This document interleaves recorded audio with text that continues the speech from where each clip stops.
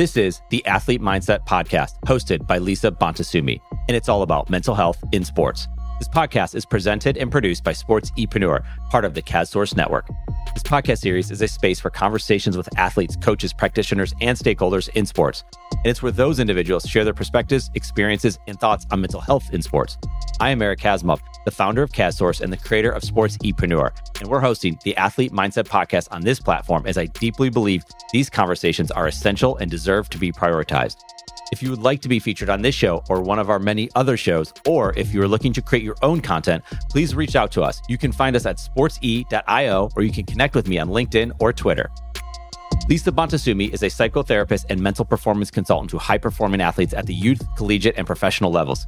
She's the first ever mental health and performance coach for Oakland Roots SC, a men's professional soccer team in the USL. Lisa is the founder and CEO of Ath Mindset, and she's the host of this podcast, Athlete Mindset.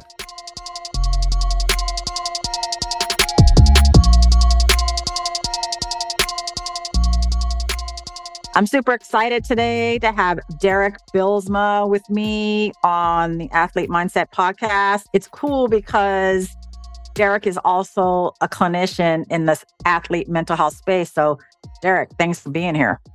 Thank you for having me. I appreciate you having me on to the show. And yeah, it's in the same space. We operate in the same space. So that's exciting. There's not an abundance of people out there who work with athletes, particularly around mental health. And so it's good to see you again. Yes, absolutely. And it's great to connect, with other professionals doing our work. You're out in Chicago. I am out here in California. And so we're hitting it from both coasts kind of thing.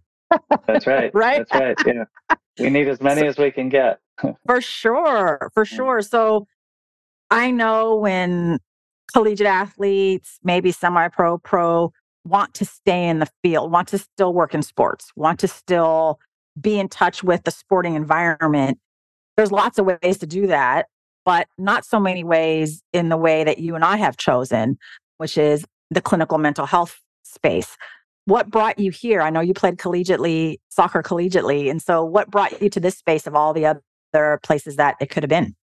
Yeah, I think a couple things. I played soccer at Wisconsin and then played professionally for a little bit afterwards, and still coach high school soccer. I coach high school soccer in Chicago. I have done that for the last 15 years. And when I was kind of starting out as a clinician, people had known about my athletic background. And so I was approached by, kind of different people who had athletic backgrounds as well. And it was mostly pro players in the Chicago area at that time. But just was, from my own experience and in talking to folks, just really realizing that the resources that athletes have as far as particularly mental health, I think they have a lot of resources around sports psychology and performance, but kind of around strict mental health work with, substance abuse or depression, anxiety, and those types of things, is that there wasn't a lot of great resources for that. And I think some of the times when athletes sought those people out, particularly through kind of college career counseling center or the counseling centers at colleges and things like that, is that they generally weren't working with people who really understand kind of how athletes are coached and trained, and just kind of the mindset that we're all kind of taught to be in to compete at a high level. And so I think that I just saw an area of need, and I have a huge interest in sports and myself, and obviously in mental health. So it seemed like a good mix, and wasn't sure how that was going to be, but it's turned out to be really great. We partner with several colleges in the Chicagoland area. We work with University of Illinois Chicago. We work with DePaul. We work with Loyola. So kind of the major schools, a little bit with Northwestern. And so I think, saw there was a need, saw there were a lot of people. If it was provided, then there was people who were looking for that kind of support. And so we've just kind of grown that from there.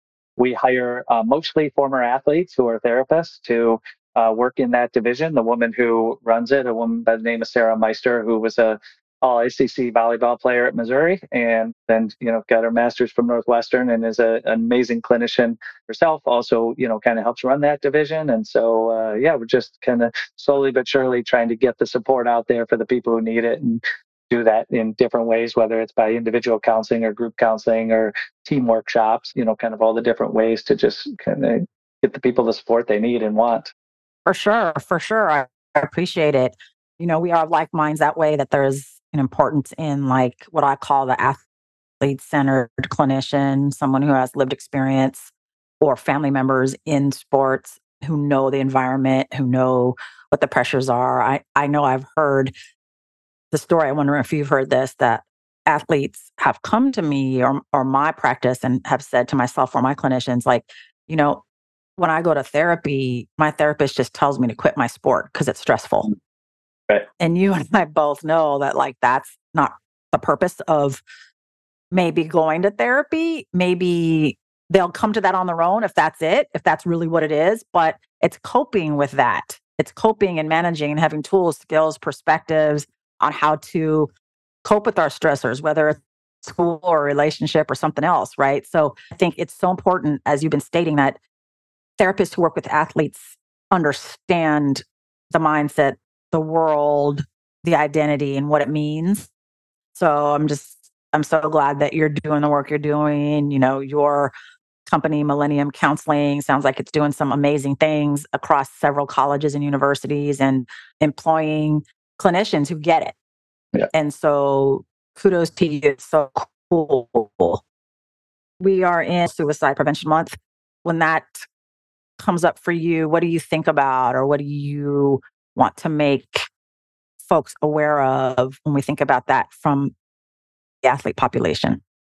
I mean, I think that the main thing about, that subject as a whole, but it's even, I think, exaggerated with that, is that people have to be encouraged and given avenues to ask for help. And I think that when people are in that place where they're feeling like that's an option, things they're thinking about, things they're, worried about, that, reaching out and asking for help is particularly difficult, I think, for athletes. And, I think it's difficult for everyone. But athletes, I think, is even more difficult because we're, partially about the way we're trained to think and just work harder and try harder and want things more, and then everything will be okay. And so I think kind of the main message I would want people to know is that if you're feeling that way, kind of getting some support and asking for help is really important, and having some resources to do that, whether it would be a therapist or a hotline or family or friends, but somebody that you can kind of get into, share some of what's going on and share about kind of how you're feeling, and then hopefully be able to connect with somebody who kind of knows how to handle that, to make sure you stay safe and make sure you stay in a good place and are able to kind of ride through those really dark times. Mm-hmm. What are some sort of signs, symptoms to kind of have a parent pay attention to, or a teammate pay attention to, or a coach? Like, what would be kind of, I don't want to go all the way there just yet, a red flag, but maybe a yellow/orange flag, like, because you want to come from a preventative standpoint, right? Like, what would be some things that an athlete might be saying that would cause concern, or what would be some of the behaviors? I mean, some of the things that they would say are things like, everything's too hard, it's just not worth it, kind of things along those lines that sound very kind of filled with hopelessness and feeling like there's not options or way to get to a better place. I think usually with behaviors, you might see some self harm type things that could come in the form of substances or fights, or there's some kind of tangible things. But I think that the more so, I think, to be careful of is when you see a big shift in mood and people become much more isolated and kind of withdrawn, and very similar to a lot of the kind of things we see with depression, where people are kind of less likely to be engaged with their teammates, maybe seem very lethargic and kind of slowed down, and really just kind of removing themselves from society. Lots of times when people are in a place like that, they don't really want to interact with people, even though that's the thing that's probably going to be the best for them. They're more likely to stay to themselves. And then again, just some of the language that they use that kind of indicates some hopelessness or some lack of ability to keep fighting. For all of us, working through life, we have to fight at different times for different difficult, periods of our lives. And I think for all of us, sometimes that seems more doable and realistic than others.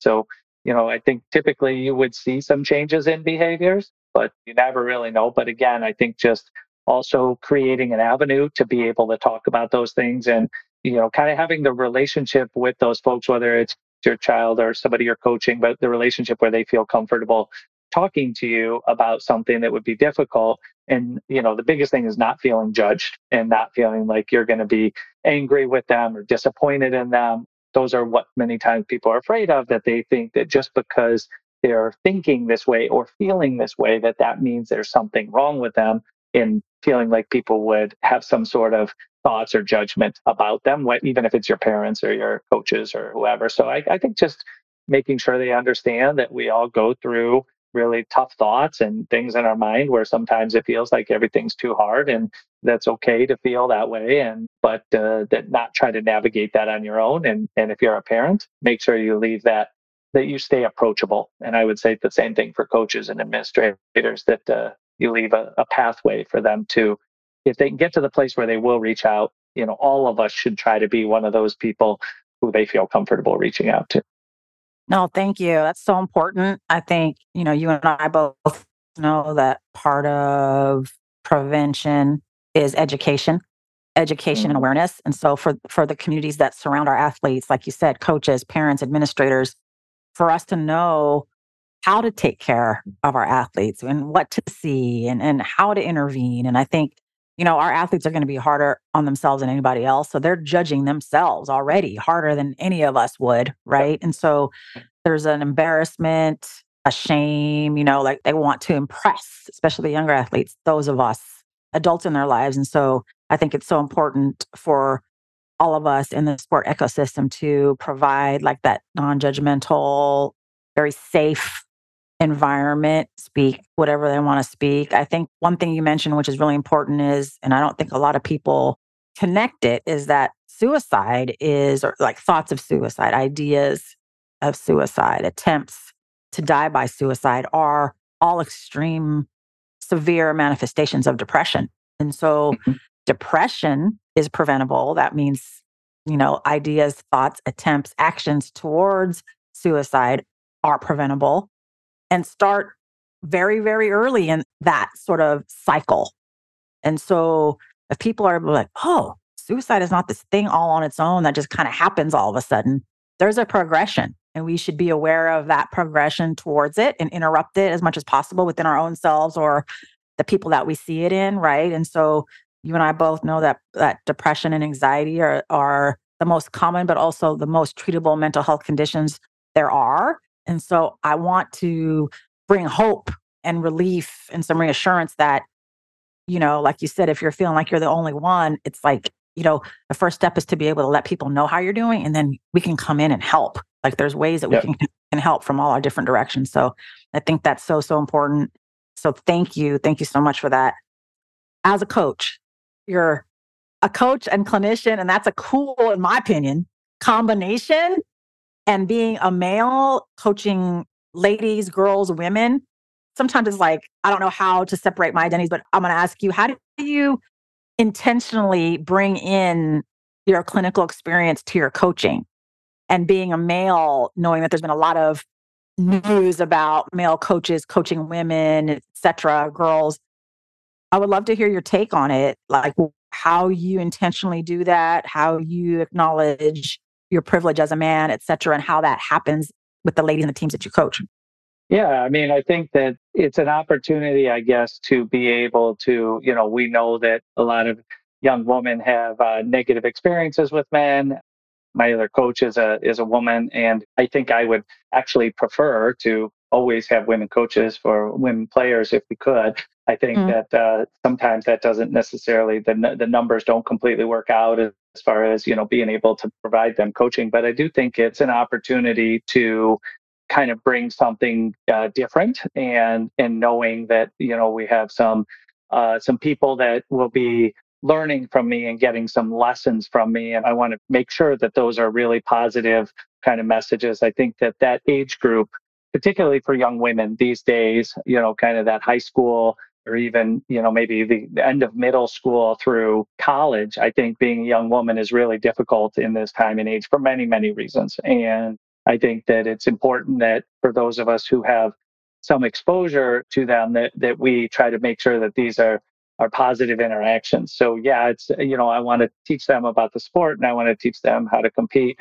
But I think a lot of it has to do with really, and this is just the way I coach in general, is a lot of it has to do with life, more than it does around soccer. It has to do with, kind of learning to set goals and work hard to achieve those goals and be in an environment where you have teammates and coaches and bosses and all these different types of things. But I think probably the most important thing that I really try to encourage and help them with is learning how to advocate for themselves, learning how to speak up. And if they need something or they want something, even if it's difficult, if they feel like they want more playing time or that they're, struggling with something out off the field. And, I want to make sure again that I have an avenue and make sure that people feel comfortable to approach me with those things. And the only way that I can do that is because, everybody, they're all friends and they all talk to each other. So I have to make sure it's a good, positive experience when somebody takes the chance and does that. And then not only try to make sure it's a positive experience, but also, encourage them to have some results from that, feeling like they got something out of it that was positive so that as they move forward, when it's somebody different, when maybe it's not me, but maybe it's a boss or a parent or a teacher, that they don't go in with a negative connotation of feeling like by speaking up that that's going to be handled negatively, but that it will, I try to make sure I'm very clear in my communication and help them to understand what can they do in whatever they're talking about, what do they have control over and what do they not have control over, and how do we do the best way possible for you to get kind of what you're looking for. So I think that that's mostly what it is. I think it's really important that they have a positive interaction, that they feel encouraged, they feel empowered to advocate for themselves, and just really understand there's so much value we can get out of playing a team sport or an individual sport, but a team sport in particular. And I think that, for all these young women who are playing sports, I'm really happy that that has changed over the years. And there has been more support for women's sports and more support for people going and having that opportunity, because I think it was something that men had the privilege of getting that learning that you got from sports when women, years ago were not as encouraged to play sports, and now that's changed, right? And I think that there's for any human being, there's a lot of value we can get out of that, and it's well beyond results on the field, how well you play, what your success is as a team. Most of what I use that I learned from playing athletics for so long has nothing to do with sports anymore, right? It has to Right. do with life, and that's what I hope to pass along. So I hope that answered it. For sure. I appreciate it totally. I mean, as a woman who grew up playing sports, there's so many things, like you said, values and characteristics that I embody that I learned on the field, like leadership, communication, playing as a team, knowing your role, respect, sportsmanship, things like that, that are transferable into life, everyday life, always. I didn't know it back then, Yeah. but you kind of see the connection over time. I've had mentors along the way who helped me make that connection. So I really, really appreciate it. You alluded to there's a lot going on for women from the middle school to college age. And you and I both know there's a human development that's going on that's unique to that age. I'd love you to speak to it a little bit about what's going on for women in that age that makes them potentially a more vulnerable population or a population that needs more attention and sensitivity. I'd love you to speak on that a little bit. Yeah, I mean, I think that the introduction of social media has changed a lot how young people learn. I think that social media is for most, it's a highlight reel of their life, right? It's showing all these great things that are going on. And I think what that's led to is people kind of feeling like there's a lot of less than. They have less fun, they have less money, they're less successful, they have, less whatever about their image, whether it's body image or whether they feel like they're attractive. They're seeing all these different versions of these things. And I think it's harder for young women because I think that portion of it is even more exaggerated. I mean, I think there's different, kind of different stressors for different groups of people. But I think for young women, there's just this idea that there's these things that they're supposed to be. And even though, if none are all those things, right? Because we're just humans and we're just human beings, and we all have our good and our bad, and our, things we're good at and things we're not, and things that we consider our positive traits and negative traits. And I think that it just creates this expectation of what they're supposed to be and who they're supposed to be. And that just to me gets really exacerbated by society in general these days. So I think it's always been there, but I think now it has, as much as people have tried to understand that and change that and do things differently to try to not have those same pressures. I'm not sure that we've done a good enough job to do those things. So, and beyond that, I think now, you have, with all the success that women have seen in business and in careers and things like that, is that just piles more on. Not only are you supposed to be these three things, but now you're also supposed to be, the smartest person in your class, and you're supposed to have the highest job. And so those things are good. I'm glad that those avenues are open, more so than they may have been in the past for women, but it also creates more expectations. And I think that just feels really difficult for a lot of people. And as they're developing kind of their self-esteem and their self-worth and, kind of confidence and things like that, I think that people probably have a unrealistic expectation of who they're supposed to be and what that looks like. And so oftentimes ends up leaving them feeling a little bit less than. Mm-hmm. Absolutely. No, thank you so much. I think social media is a stressor. It can be. People need to learn how to manage it. I think this developmental stage of middle schoolers into college for women is like and for boys in general, they're finding themselves. They're like, trying to separate from their adults, their parents, their guardians, and create their own identities and how to express them. And there's a little bit of insecurity about like, oh, how do I express this part of me? Are people going to like it? Or da da da, or my friends going to like it? And that the friend group is more important than their adult guardians or parents at this stage too. And so what is posted on social media by their peers, whether they ever met them in real life or not, it matters. Mm-hmm. And so them being able to have the skill to manage what's there and respond to that stress, that adversity that might be presented there is a skill and something that we should help them practice. I think the difference for women is, there's the coming into a more overt, like a sexual being. People are viewing them. There's puberty, there's their bodies. How do I feel comfortable in my body? What do I wear? What do I wear in the field? Do I like these shorts? Are they too short? I got to wear these white pants. How does that make me feel? And so there's a lot of different things that make it unique for a female at that age too. So I appreciate you commenting on it. I wanted to ask you, what are your top 3 tips to manage social media for a young athlete?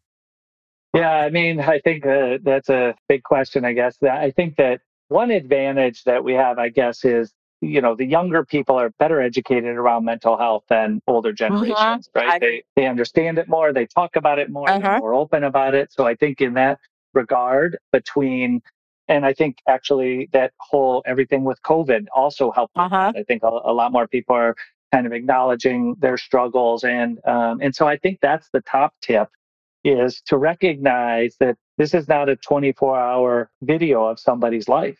That what you see on social media is, as I mentioned before, it's a highlight video, right? Right. All good stuff. Right. Yeah. And so, but what I would encourage people to do, but it's also something that gets to a lot of people or can get to a lot of people. So I think that, learning how to seek out people who are vulnerable and learning to seek out people who are kind of, keeping it real about how, what life really looks like is one of the other things that I think is really helpful for you. And then I also think that, just kind of limiting our exposure to that and not relying on that for all the opinions that we come up with and ideas that we come up with. There's no qualification to do a TikTok video. There's no qualification.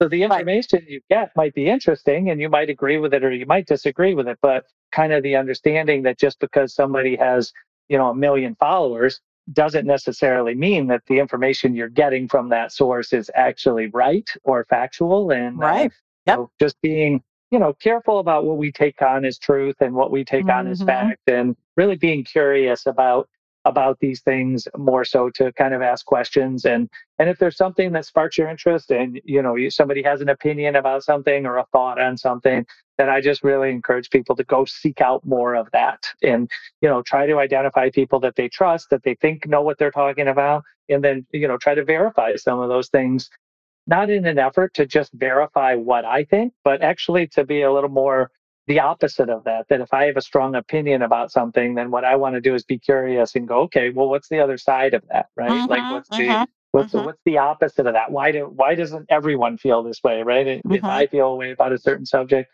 So I think it's just about understanding that it's a tool and can be a good resource. It can be a good mm-hmm, social resource. It can be a mm-hmm. good way to interact with people.